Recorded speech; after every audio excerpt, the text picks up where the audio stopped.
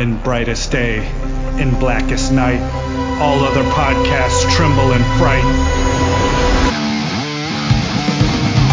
Losers cower before the power. Oranges lust and blues you can trust. Indigos feel and white ones heal. Yellow scare and green ones dare. That sapphire love and black hands glove will rock your foundation without hesitation. Chad and Mark face evil's might. Respect their power, for they'll make you see the light.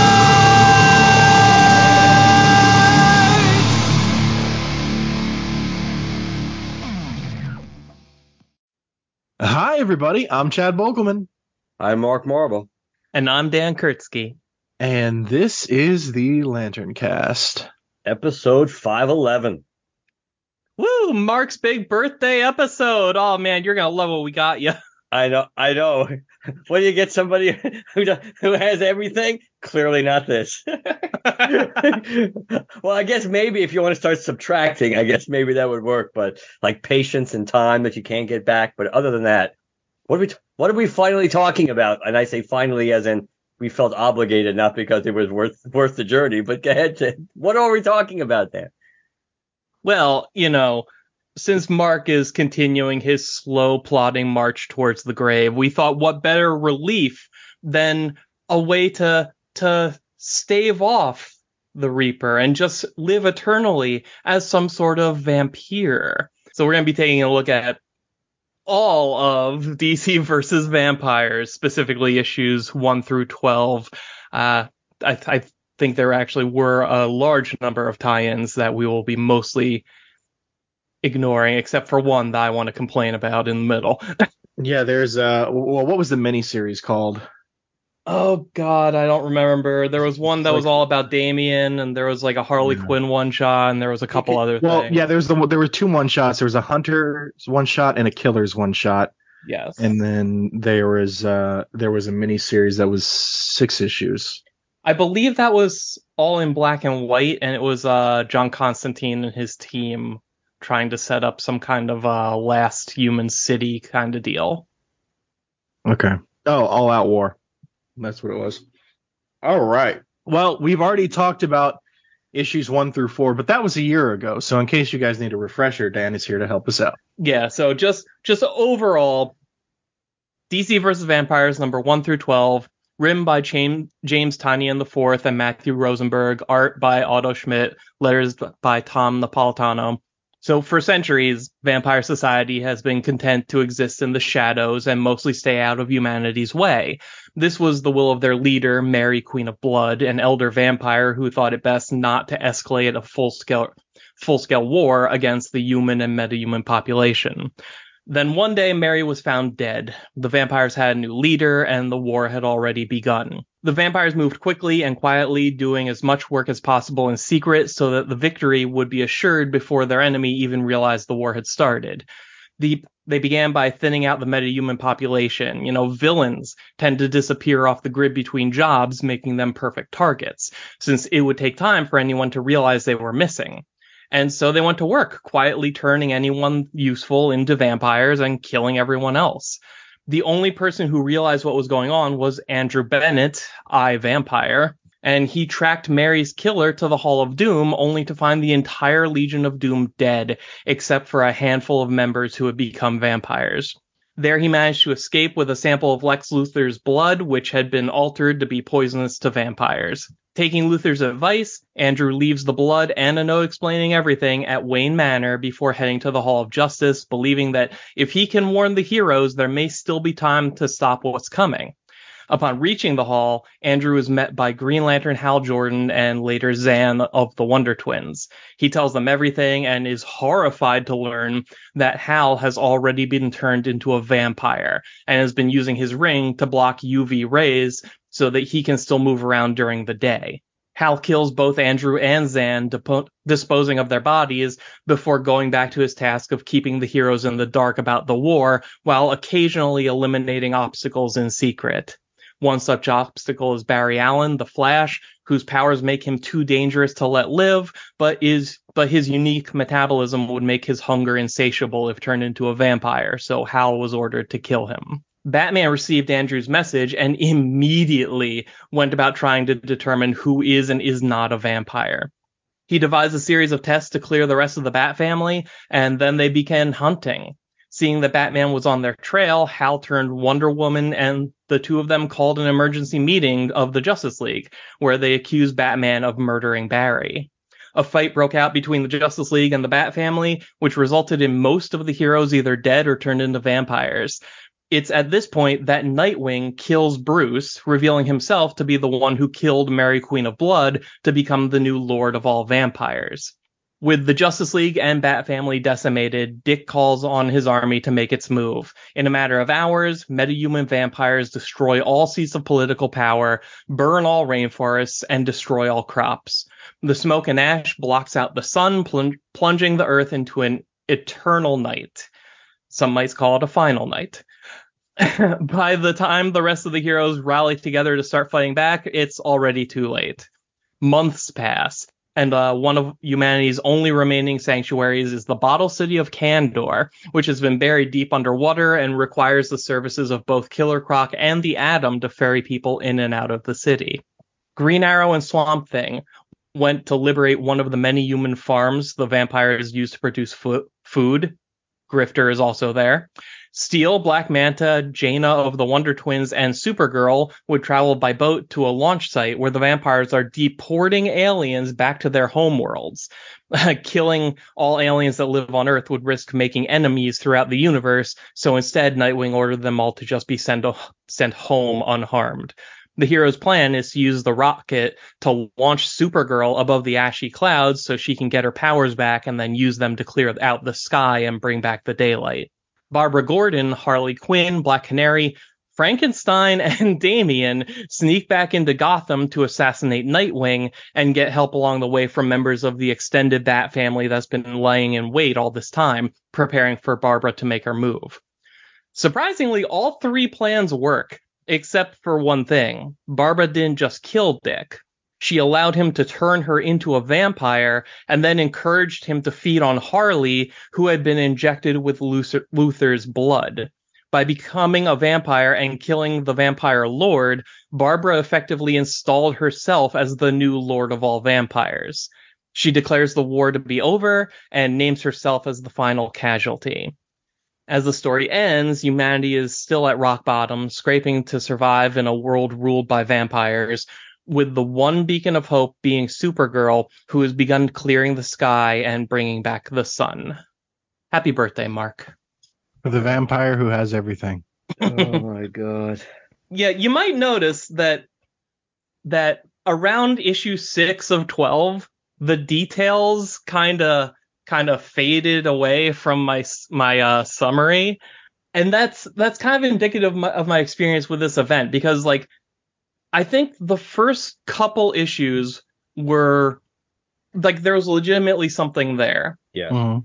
And by the time we got to the vampires making their move, it's like they flipped a switch and turned it into a whole different story. And then the second half of the story is almost in fast forward.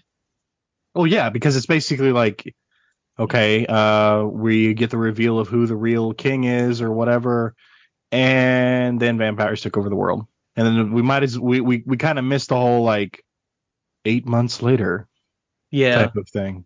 And I really want to stress, because I feel like we're not going to have a lot of positive stuff to say here, but I want to stress up front that the first issue or two of this did a really effective job at playing with your expectations of, okay, who is and is not secretly a vampire. Yep. Like the opening narration to this whole series is Andrew Bennett desperately trying to reach the Hall of Justice before it's too late. And he's explaining to all of us, like he's explaining all of this to us while we see glimpses of Green Arrow kind of stalking him from the shadows. And like the implication is that we're supposed to think, oh man, maybe Ollie is a vampire. And later on, I think in that same issue, we see the vampire members of the Legion of Doom talking about how like it's been a while since they've checked in with Green ... and then they get interrupted. They were going to say Lantern, but we didn't know that. We didn't see Hal's reveal yet. And it just plays directly off of the fact that they wanted us to be suspicious of Ollie, who was actually one of the only characters we knew we could definitely trust in the story at this point. So like in those first couple issues, they were doing a good job of like putting a lot of characters in front of you in strategic ways to make you not, like unsure of who to trust. I mean, I agree. I mean, I know Mark has his own feelings on all this, and I'm sure he'll get to that. But like, I really did enjoy like the first 6 issues or so of this. But yeah, it really did go off the rails halfway through.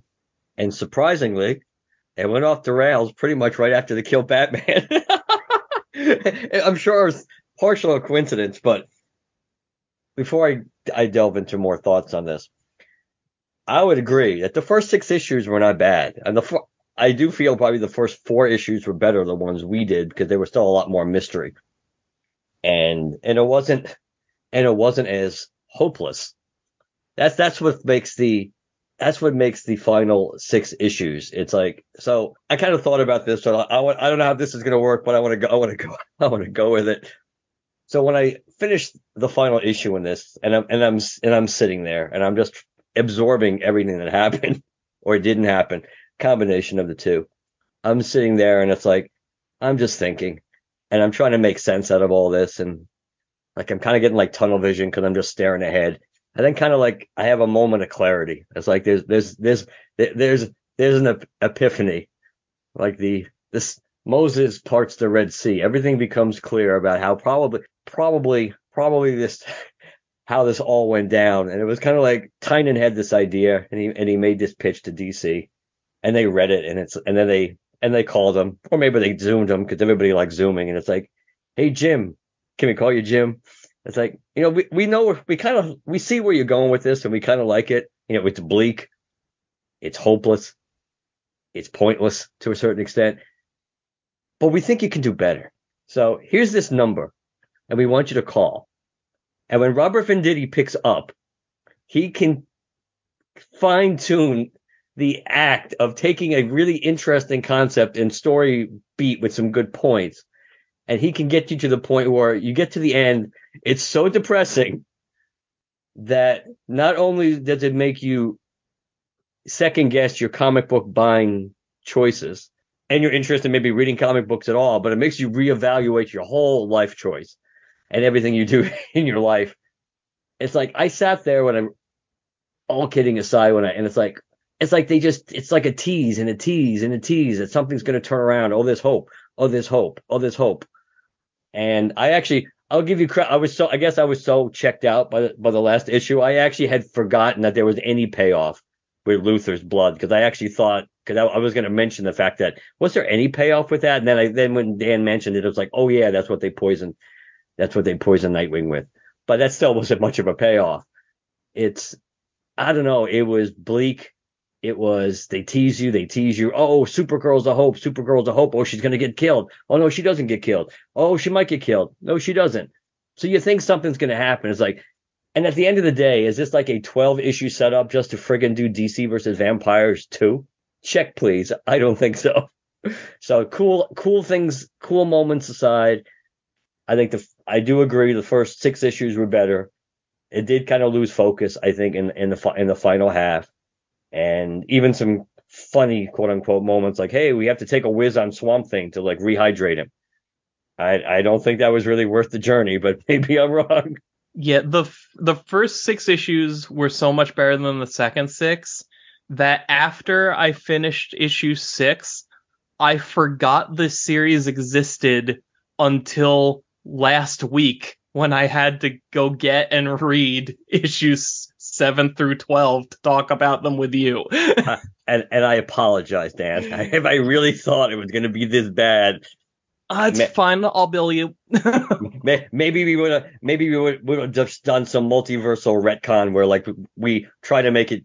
We firmly stuck to the fact that we never discussed any of the previous 4 issues. Well, and I've been thinking about what you've been saying about how like bleak it is, and the weird thing is, like, I absolutely agree with you. There's like a bleak hopelessness that hangs over all of this, but I don't necessarily think that this story thinks it's hopeless, because, like I said, like 3 bands of superheroes go off on their missions, and all 3 of them succeed. And the final panel of this story is Supergirl bringing sunlight back to the world. And I look at that and I'm like, okay, you know what? I can see how when you're writing out a script, that sounds like a hopeful ending where humanity has another chance to bring this all back. But it's like all that seems to have changed really is that I guess the vampires aren't going to actively be hunting people anymore. Maybe I don't like I don't actually know what Barbara replacing Dick is going to do to make any of this better, unless she's going to try and dial things back to how they were under Mary Queen of Blood. But it feels like it's too far gone to do that now. So yeah, I don't know. I think that they think this is a more hopeful ending than it is. I guess that's possible. It's again, it was conceptually there were some cool things in this, especially in the beginning of this story, and then it did. I think probably the seeds of it going off the rails were the whole Hal and Wonder Woman turning to the dark side thing, and then turning Superman to the dark side, and all this and all that. And it's like, I don't know. It just got to the point, and it's weird. It's like, I think when Batman got killed, and you realize that, oh, he's really dead. He's not hanging on. Even like maybe by issue 8 or 9, part of me still expected like some kind of like cyborg Batman to show up. But it's like, wow, that Bat family, man, they really screwed you in this one between Dick and then Damian gets turned, but surprisingly Damian's trying to work with them just because it was Nightwing. So maybe it isn't that surprising, but it's kind of in character. And then Barbara's kind of douchey enough to end up screwing, in her own way, she screws up the plan as opposed to just sticking to the plan. Unless it's kind of like the idea of, if she's in charge, like you said, maybe if she's in charge, then she can kind of pull it back, kind of like the way because I watched this the other night, Lord knows why, kind of like in Rise of Skywalker when Palpatine was trying to get Rey to do what he wanted, because then she'd be in control of the fleet. So then if she wanted to have them stop attacking everybody, she could do it because it'd be hers. So it's kind of, so it might be something similar to that, where Barbara figured, just by killing him, I'm not a vampire, so they're going to kill me anyway. But as a vampire, if I kill him, then all of a sudden, basically, hey, I step up to the big chair, and then I can have more influence. Until that's something I wanted to ask both of you, because by the end of this, like, I was left wondering, like, was this Barbara's plan all along? Like, when she was in Kandor and decided, all right, it's time to go to Gotham, was she she made a point to not leave without bringing Harley with her, and she knew exactly what Harley's blood could do. Was her intention from the very beginning to kill Dick and replace him? And if so, was that just based on the information we're not given? I don't know if Barbara was always intending to become the new Lord of Vampires. I don't know if that was like altruistically motivated. I don't know if we're supposed to see this as Barbara's villain turn. Like, I don't know what her becoming the Vampire Lord means. I mean, it had to have been her intent if she brought Harley along. I mean, like, she was having the dream and everything, and she let Dick bite her. Yeah. I see where you're going with it, because I do think when I was, again, maybe because I just read it at one time, and at that point, I think I was kind of getting the vibe that this was not going to end in any kind of positive way, and I'm not going to say it was boring because it wasn't, but the journey was becoming clear. The journey was the destination wasn't going to be worth the journey. That maybe I kind of like clocked out a little bit, but I will admit that when I was reading it, I don't think I was 100% sure that that it, we see how it turned out. So it's easy to say, oh yeah, she was just playing along and this was her plan. But in the heat of the moment, I certainly didn't feel that she was in control. But then again, that would be the selling point because she wouldn't want Dick to think that she was in control either. But I think there's a little ambiguity. I think there's some middle ground to debate, but probably. But again, hey, there's that tease for that sequel we don't care about. But that's, if there ever was one, we probably would find out for sure if that was, because I'm sure there'd be some dialogue with somebody that in which she would talk about her plan or why she did what she did. But I don't know. Yeah, but my least favorite thing about how this whole thing ended is that it didn't end at all. And it Yep. felt like we should be picking up issue 13 a month later. Like, there was nothing final about any of this. Like, I don't know how popular DC vs. Vampires actually was. Like, presumably it did okay since they put out all these like one shots and tie-ins and stuff at like the halfway point. But everything about the final issue of this series, it's just the end. Anticlimactic. Yeah, it's literally just the end of the latest issue, so that they can do more later. And I don't know, maybe they wanted to leave kind of a question mark on that ending, so like, oh, we could come back and do more if we wanted to, but who knows? But at least we gave it this kind of like this may as well, the final panel may as well have had the end question mark like at the bottom of it. Like, this is not an ending. I think they also compound things by making this thing confusing as hell, because not only do we kind of get we're getting details and details and details for like 1 through 6, and then it kind of fast forwards on itself quite a few times in the final 6 issues. But also, they kind of fuck with the intent of all of this because of, I mean, you get the idea throughout the beginning of this that once you're turned, like some sort of switch is thrown in your head and you're not really yourself anymore. You may have all your kind of like Black Lanterns, right? Like they had all their memories and stuff, but they're intense. They're not really the same person anymore.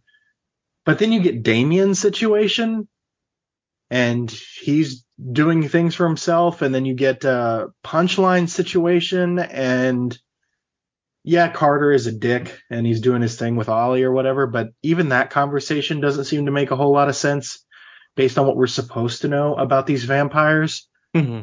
And they really, and I think that's unlike other genres of storytelling, or rather tropes of storytelling. With vampires and creatures like vampires, you really have to set up the rules in which these characters are governed by and stick to it. That's the only way the story will make sense, at least some semblance of sense, is if you set rules to what this is all supposed to be.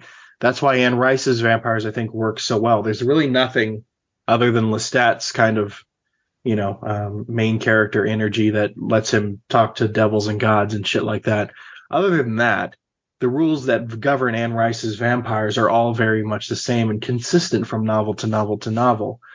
And I don't know, as I haven't experienced either books or movies, but I hear much the same thing can be said about Twilight and so on and so forth.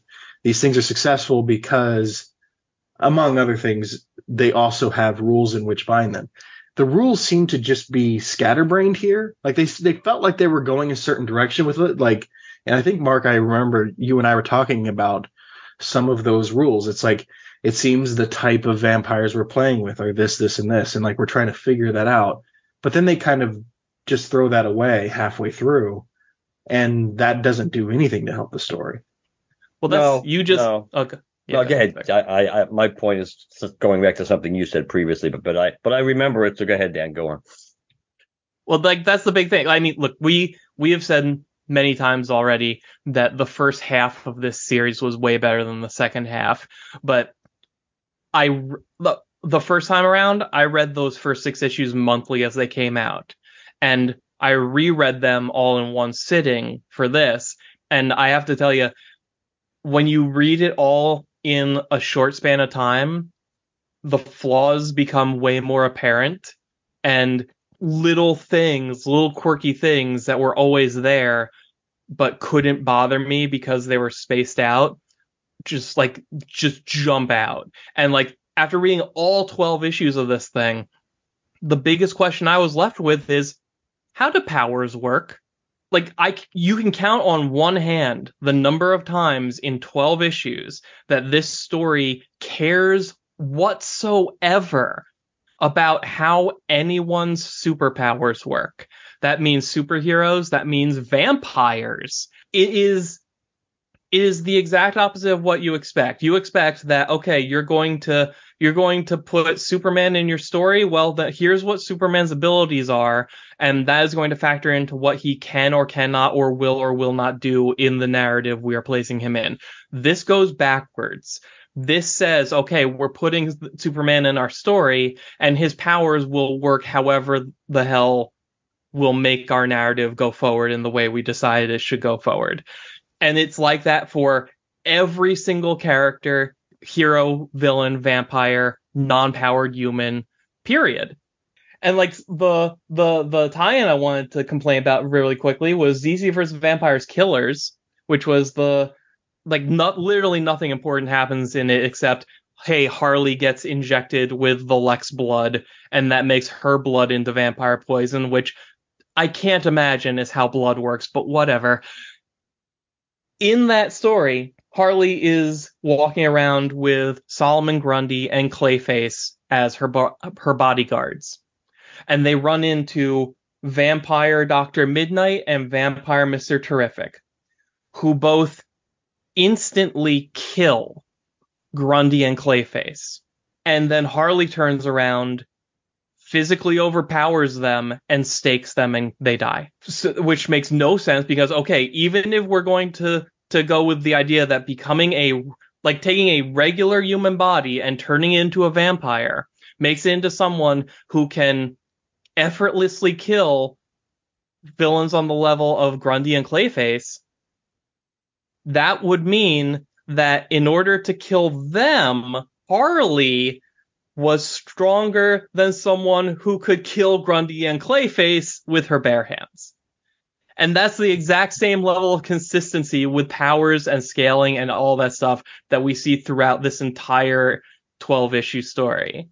And it is like when you sit down and try to read all of it in one or two big shots, it can be really annoying at best and infuriating at worst, because how is any of this supposed to work?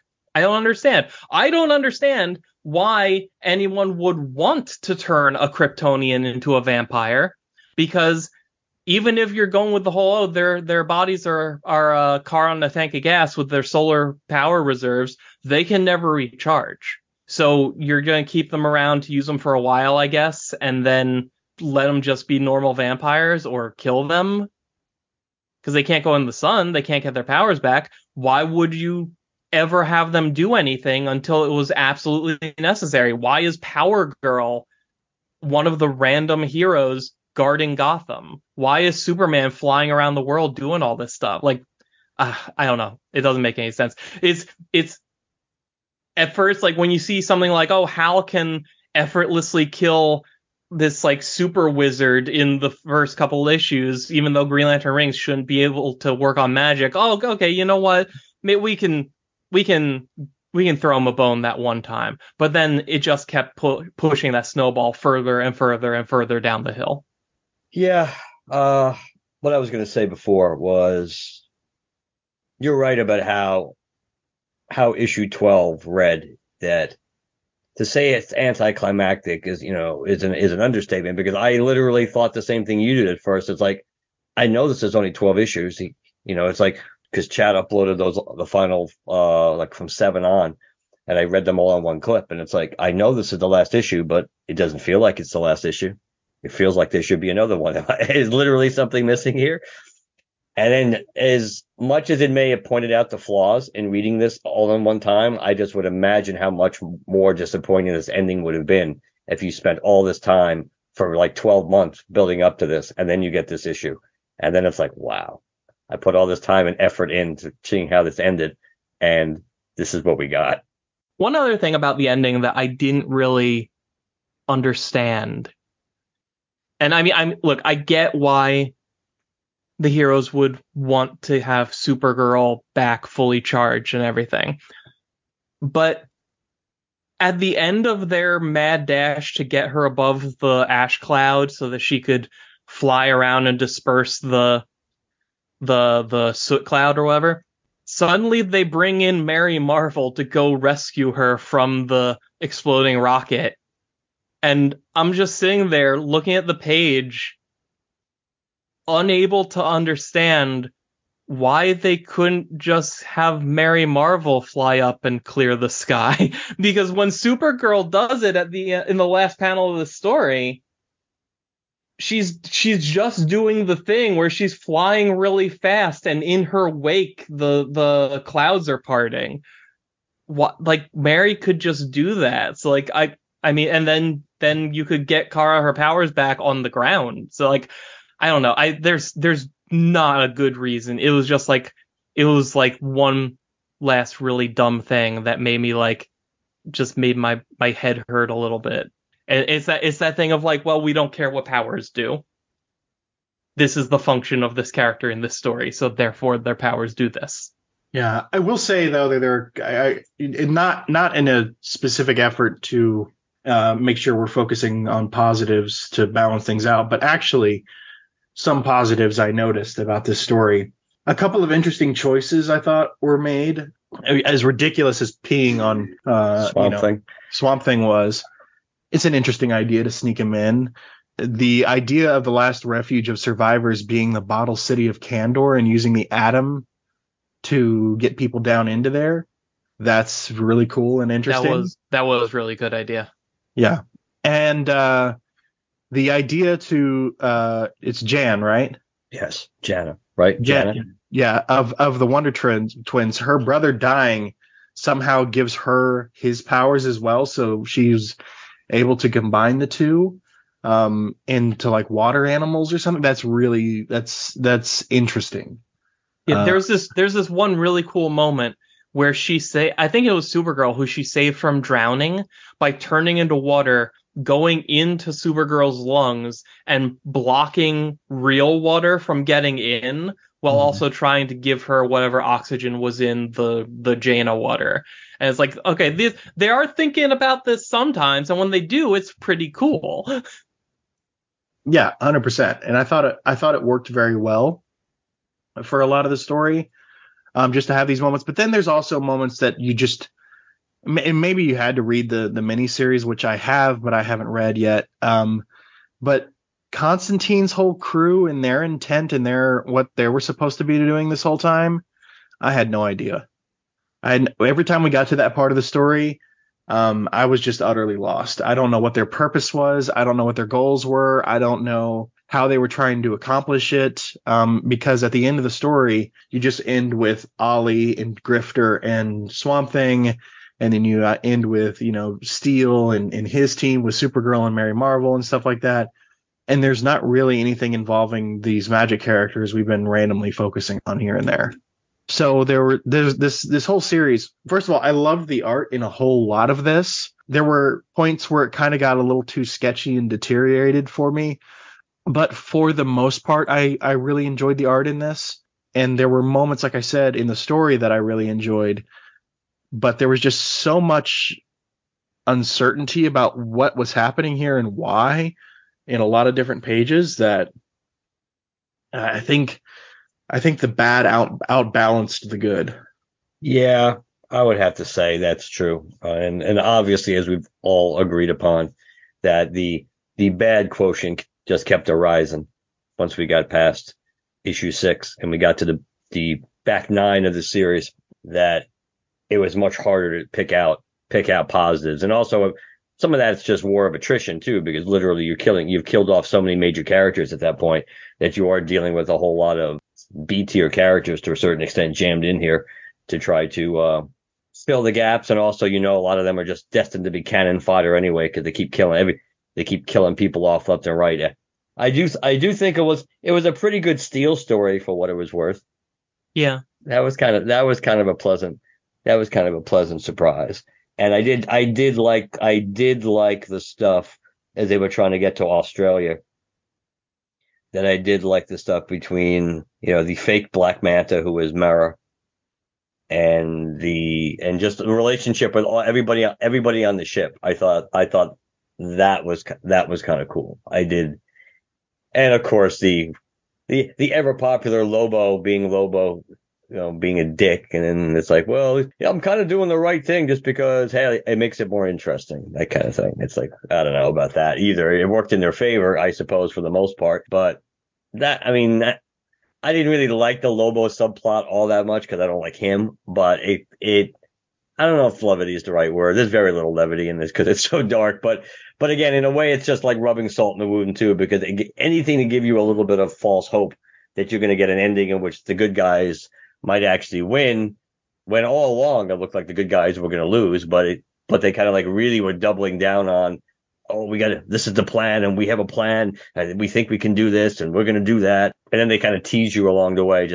So it's like a Terminator 3 ending, but it still doesn't work, because it's like Terminator 3's ending works if you think it works. It's because they just play on the tropes we expect without upping the ante so much, like telling you, oh, we're going to make it. We're going to make it. We're going to make it. No, we're not. Well, this series in the last 6 issues, especially, just kind of, every time you think all the hope is going to be gone, hey, a little bit survives, and their plan's coming together. And guess what? At the end, I also don't get the whole, oh, Barbara Gordon's the queen of the vampires, and there's no one left to challenge me. Why the hell can't Wonder Woman challenge her? Or why wouldn't she want to? Why is everybody so naturally subservient? I'm not quite sure about that either, especially from a power set perspective. Sorry, I think, again, it's hard to make this claim because we don't know anything about what they're actually doing with the rules of vampires. But one of the rules of vampires is sort of like a queen bee sort of alpha situation. So it may be that Dick absorbed the blood of the alpha or something like that, and that's what's now in Barbara. At some point because of the feeding off of. Okay. Yeah, I can see that. Sorry, Dan. At some point in these issues, somebody did point out that the vampires follow a rigid, like, hierarchy, like power structure. So, like, I don't know, like, maybe like the only reason Barbara was willing to dethrone Dick is because she wasn't one of them yet. Possibly. I mean, I will give them this compliment. Like, I think that they came up with 2 pretty good explanations for how a vampire could walk around in the daylight and be fine. First being, Hal has a Green Lantern ring and can make it filter out UV light.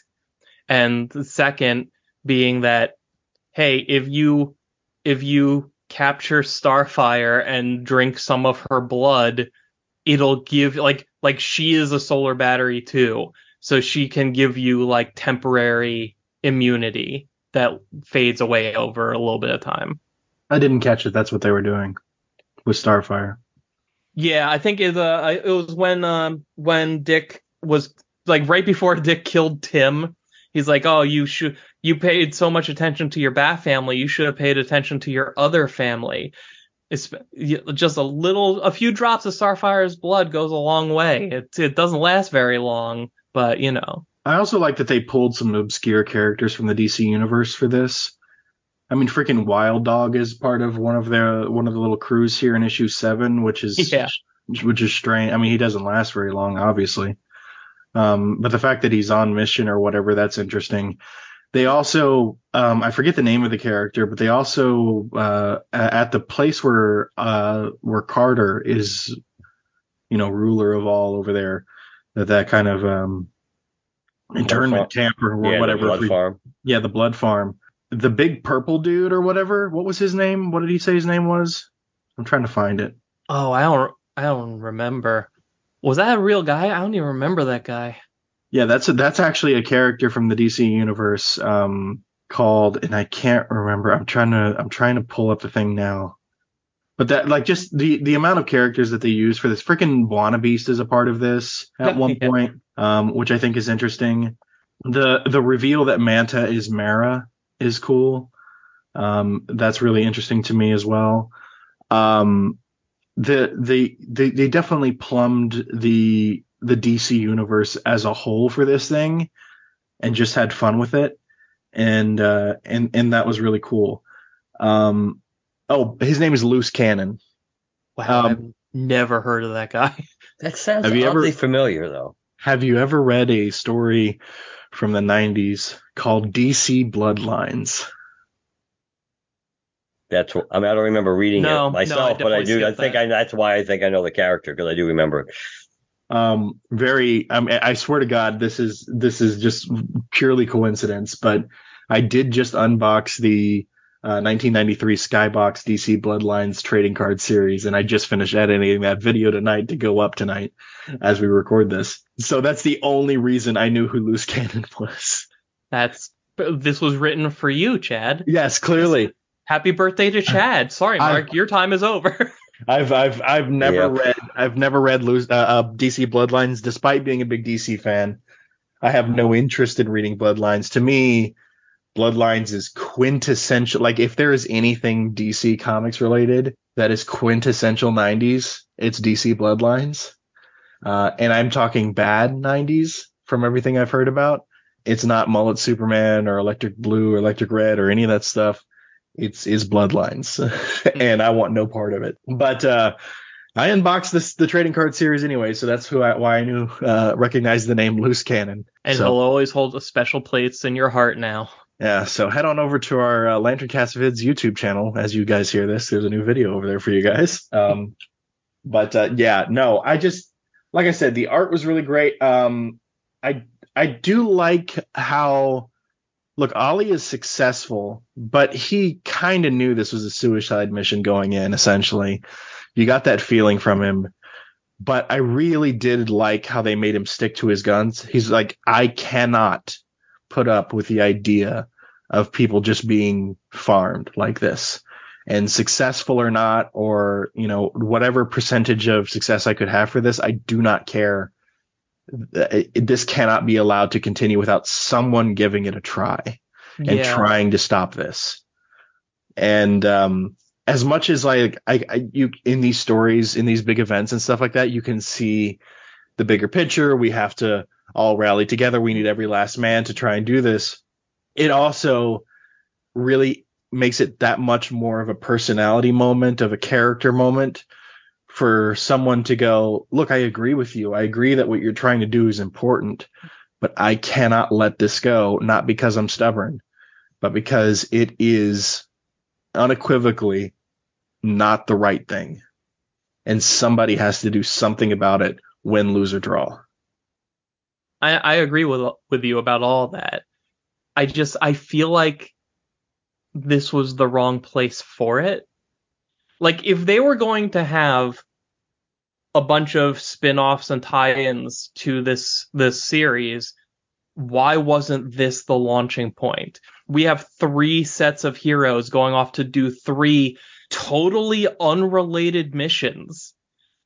So how come the climax of the main book is all 3 of those things happening and never really paying off in relation to each other, instead of just giving the main book a clear focus on one thing? And here's DC versus Vampire Green Arrow, where he gets a 3 or 4 issue miniseries where it's the events of his subplot, but expanded upon a little more and given room to breathe. I would have loved, like I think Mark said earlier, like the Steel, Black Manta, Supergirl, Jaina storyline in the whole, like, on the boat to Australia, like, what, that was pretty good. And I agree. And I wish I cared more about the Mara reveal, but it came out of nowhere because she hasn't been in this story until that reveal happened. So imagine how much better that arc could have been if it had more pages to be a thing, or if these characters had been like more fleshed out up to that point. And I don't know, it felt like trying to put them all in. And I don't like it when there's tons and tons of tie-ins, and I like how modern event series have been minimizing the number of tie-ins they do. But in this case, I think it would have helped to have branched these things off into their own miniseries instead of all being on top of each other and like making the whole thing feel like a bunch of loose threads that went off in their own direction without ever tying back in. That's a good point in general. But no, now that we know how this ended, it kind of, in a way, it's probably good that we didn't invest any more time reading any more spin-offs and miniseries, because this Maxi was definitely it also kind of reminded me of what, I guess, how the original version of National Lampoon's Vacation was supposed to end, in which they never actually got to Wally World. So if you think, you kind of like the whole point was, as horrible as that trip was, eventually they got to where they wanted to go, and it seemed worth it at the end. But that was not the original version. It's like, hey, the journey's horrible, and guess what? We never even get to the destination that might make it better. So screw you. That's kind of what this is like. It's like the destination is like not worth the journey. And even though there's some cool moments in the journey, that's why I kind of did the Robert Venditti joke thing, because the fact that conceptually there are cool things in here and there are cool moments in here. But if you want to talk about not being able to stick the landing, it certainly looked like there was that little bit of, it's like, maybe Tynan was perfectly good at like landing with a thud on his own. But if not, maybe there was that little bird whispering in his ear, this is how you make something really end poorly. Oh, God. One thing that I think did end pretty well, though, was Hal. Like the scene between him and Ollie before Ollie, puts the wooden arrow through his heart. Like that, like it was just one page of like this really honest dialogue between them, and it was, I don't know, I thought it was like as maybe it's just by the standard of this book, but I thought that was a really moving death scene. I do like the conversation, which of course I think Ollie references later on when he's with someone else, when he's talking to them. But I think because I'm kind of like Ollie shooting Hal out, that it probably didn't have as much of an effect on me. Been there, done that, but which is probably part of the reason why they did it. But I think that's just me. That took away probably a little bit of the enjoyment of that. But it's appropriate based on who was left, that would be the one that would kill Hal. And plus, that's something that he's been dreading and trying to avoid ever since he and Bruce kind of teamed up. Like at one point during the fight in the Batcave, Ollie shoots Hal but misses his heart, and Ollie's like I missed, and Bruce was just like, you don't do that. He's like, it's Hal. It's like this was like a line that he couldn't let himself cross until that moment, and after he does it, he's just not the same. Yeah. Do we think there's going to be a volume 2 of this? Like, I think it would have been announced by now, right? I don't know. I mean, it just ended recently, right? Did it? I thought so. Oh no, you know what it is? The trade for part 2 just came out. So it ended a little while ago.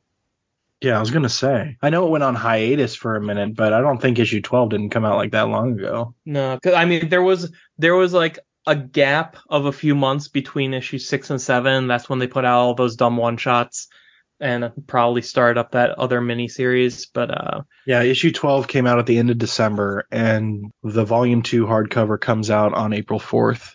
So, it's been over for a few months. Yeah.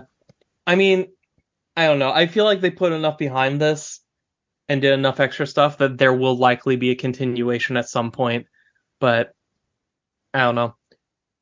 I'm not convinced that it's gone.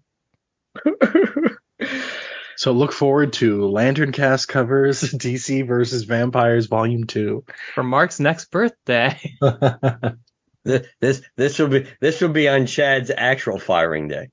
That's the trade-off. We'll do it, but you pick your poison.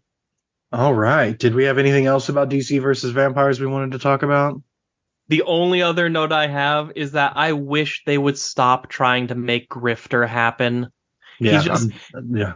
like, I get it. He's one of your Wildstorm guys, and you want to prop that franchise up or whatever. But like, he shows up in here, and he's like some kind of like badass with some guns, and he every now and then he'll show up in like a Batman book, and he'll fight Batman to a standstill because he's Grifter. Isn't he cool? And the answer is no. Please put him in Wildcats or something. Just kind of, this isn't working. Trying to make Grifter mesh with the rest of the DC universe isn't working. But maybe, you know what? Maybe there's people who love Grifter and are like, this is perfect. This is where he's always belonged. And if that's you, then I am happy for you. But I just, the character does nothing for me. I agree with you. That said, although it wasn't my favorite part of the book, I think this is the most I've ever enjoyed Grifter. Which is not really saying much, but I did kind of like his banter with Ollie. The banter was worth it for one of the only things in the book that made me chuckle a little bit, which was when they kept making jokes about peeing on Swamp Thing, and Swamp Thing just like looks deadpan at the reader and says, this line of jokes displeases me. And I'm like, me too, Swampy buddy, me too. And that we will never speak of this again. All right. What else do we have to talk about tonight? Well, Chad, you should be happy that the final stake was put in the Patty Jenkins Star Wars movie. Yeah. Which we knew was going to happen anyway.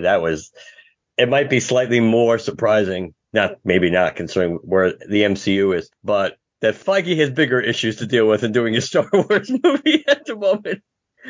But the Feige movie is kaput. And I thought there was something else from DC that relevant. Wait, you said Patty Jenkins in the Feige movie. What?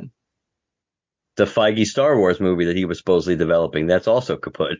Oh, I didn't know about that. The Patty Jenkins one, that sucks only in that I was actually very curious based on her little teaser video about what that movie would be. Yeah, that's another one of those things, like the whole hierarchy of power is about to change promotional stuff.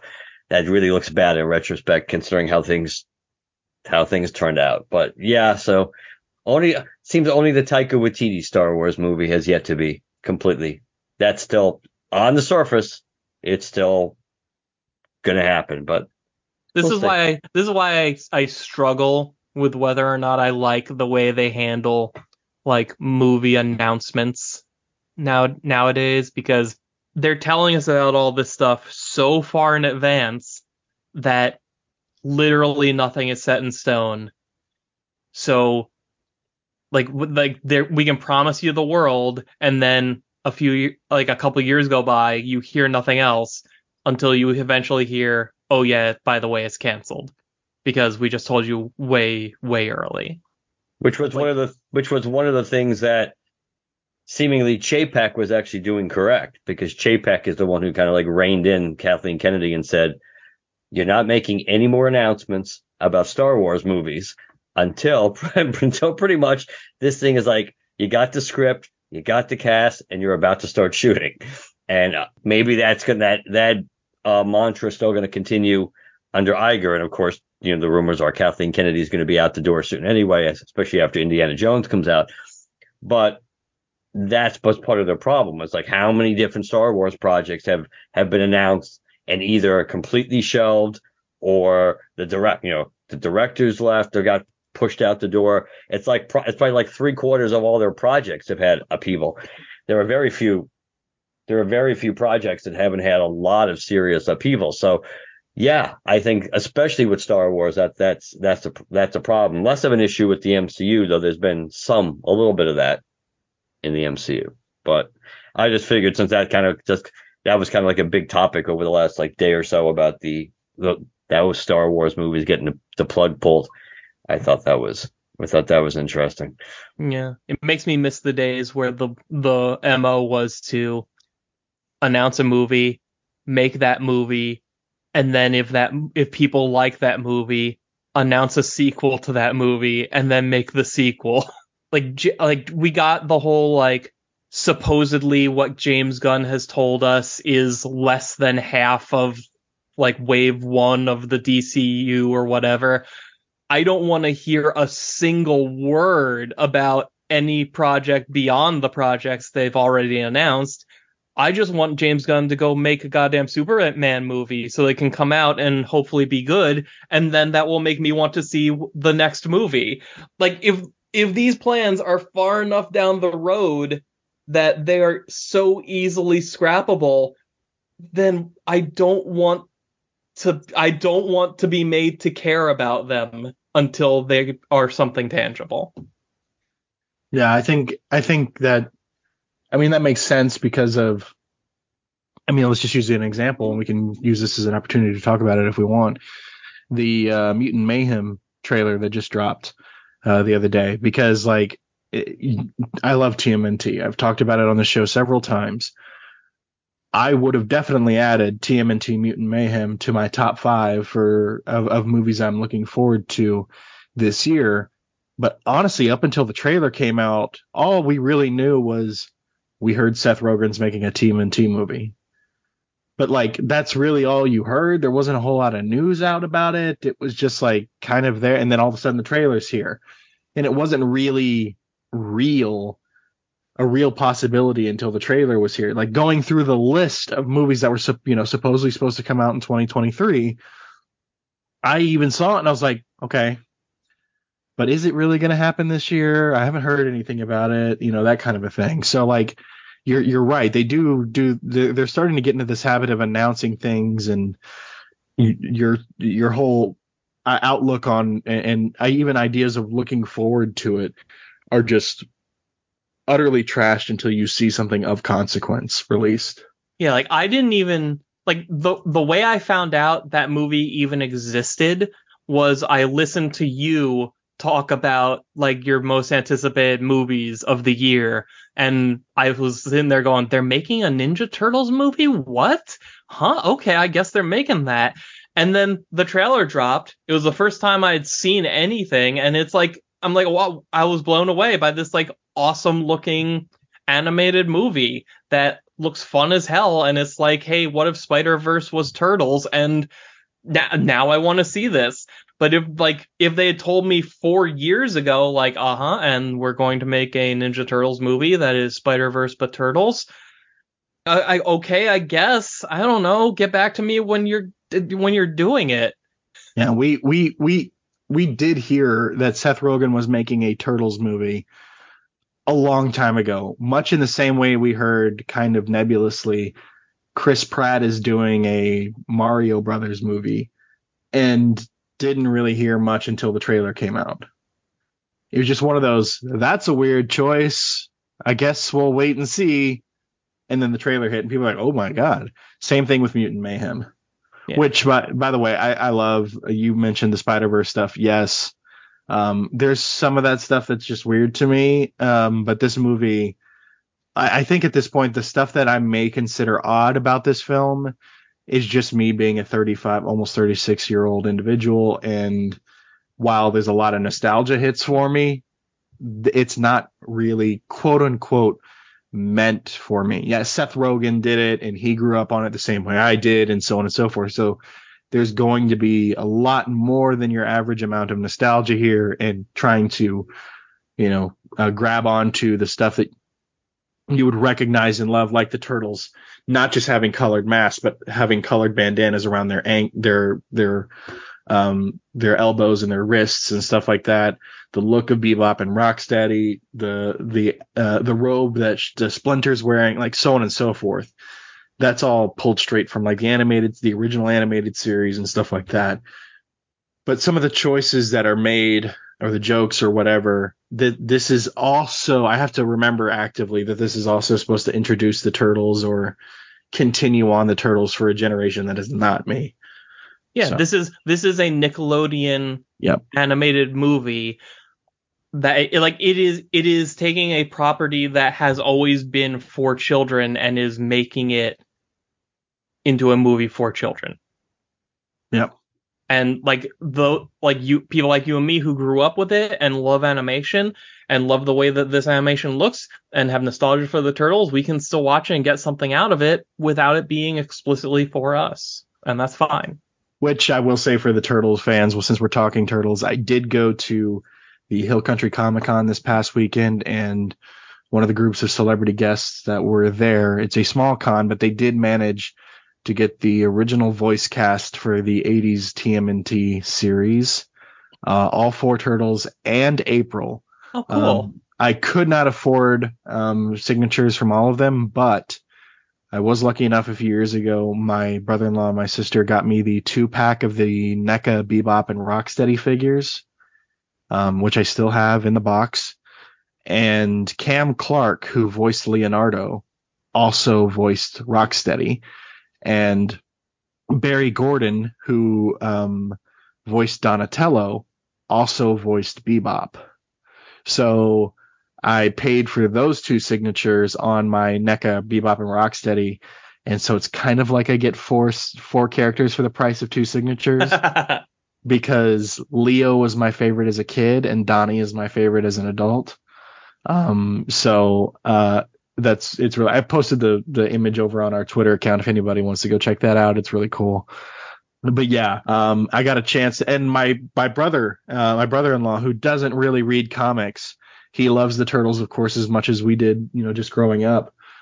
But because I heard so many good things, I haven't read it myself yet. I read maybe a couple of pages, but I did, when it came out, I did get him the Last Ronin hardcover. I want to read that. Which I hear is one of the best Turtle stories ever written. And I got the guy who voiced Mikey to sign the Last Ronin hardcover for me, so I can give it to him. That's awesome. Yeah, so that was cool. I'll talk about the con on another episode. Probably not. Probably a little too late tonight to do it on this episode, but I will have actually an episode of Creative Credit coming out. Just FYI, while I'm on the topic. I grabbed some interviews over there while I was there real quick from some local creators. I won't say anything more about it than that. Just there's another episode of Creative Credit coming down the pipeline, FYI. Dan, got anything to push? Mosaic. The usual. The usual. Go the usual, everybody. Mosaic Comics, that is my mostly Green Lantern-centric YouTube channel where I just posted a massive video that I've been working on for a long time where I read every single appearance of the character Yira Cinderell, aka Fatality, and thoroughly break down her entire history, from Bounty Hunter to Star Sapphire and back again. It gave me a new level of appreciation for her, and if you like deep dives into lesser known characters, I think this video will be worth your time. And as we record this, I'm in the middle of putting together the 6th installment of my audience Q&A series, and these are always a lot of fun, and I should have that video out pretty soon. But speaking of answering questions, I was lucky enough to be a guest on episode 360 of the Dr. DC podcast, where we answered a ton of listener questions about characters from all over Green Lantern history. So if you haven't listened to that episode, it's a good place to start with their podcast. It's a fun show. And, it's nice that they finally got somebody associated with the LanternCast to come on and talk about Green Lantern with them. We were all happy that I could be the first one. Except for that Ragman episode I did. I don't recall that. Neither does anyone else. That's what's going to be my point. So it's like the tree falling in the forest thing, even though that's a horrible analogy, because of course that makes a sound. Because that's the way the world works. Who knows? Maybe one day I'll be on, and then between you and I, Dan, we'll shine the green light and we'll enlighten people in the world of Green Lantern, and then there's the Ragman faction of DC. So it's all yours, Chad. Chad, I promise we didn't say anything meaner about you that we wouldn't have said if you were there. Take us home. Ready? Go for it. LanternCast.com. The email is LanternCast@gmail.com. You can follow us on Twitter, like us on Facebook, #GeoCast. We're on Apple Podcasts, Spotify, and Stitcher. Please leave us a positive review on all platforms. Last but not least, if you'd like to leave us a text or a voicemail, 708-LANTERN, and let us know what you think. And yes, just email us at LanternCast@gmail.com too if you want our Discord information. All right. Good night, everybody. Good night. Good night.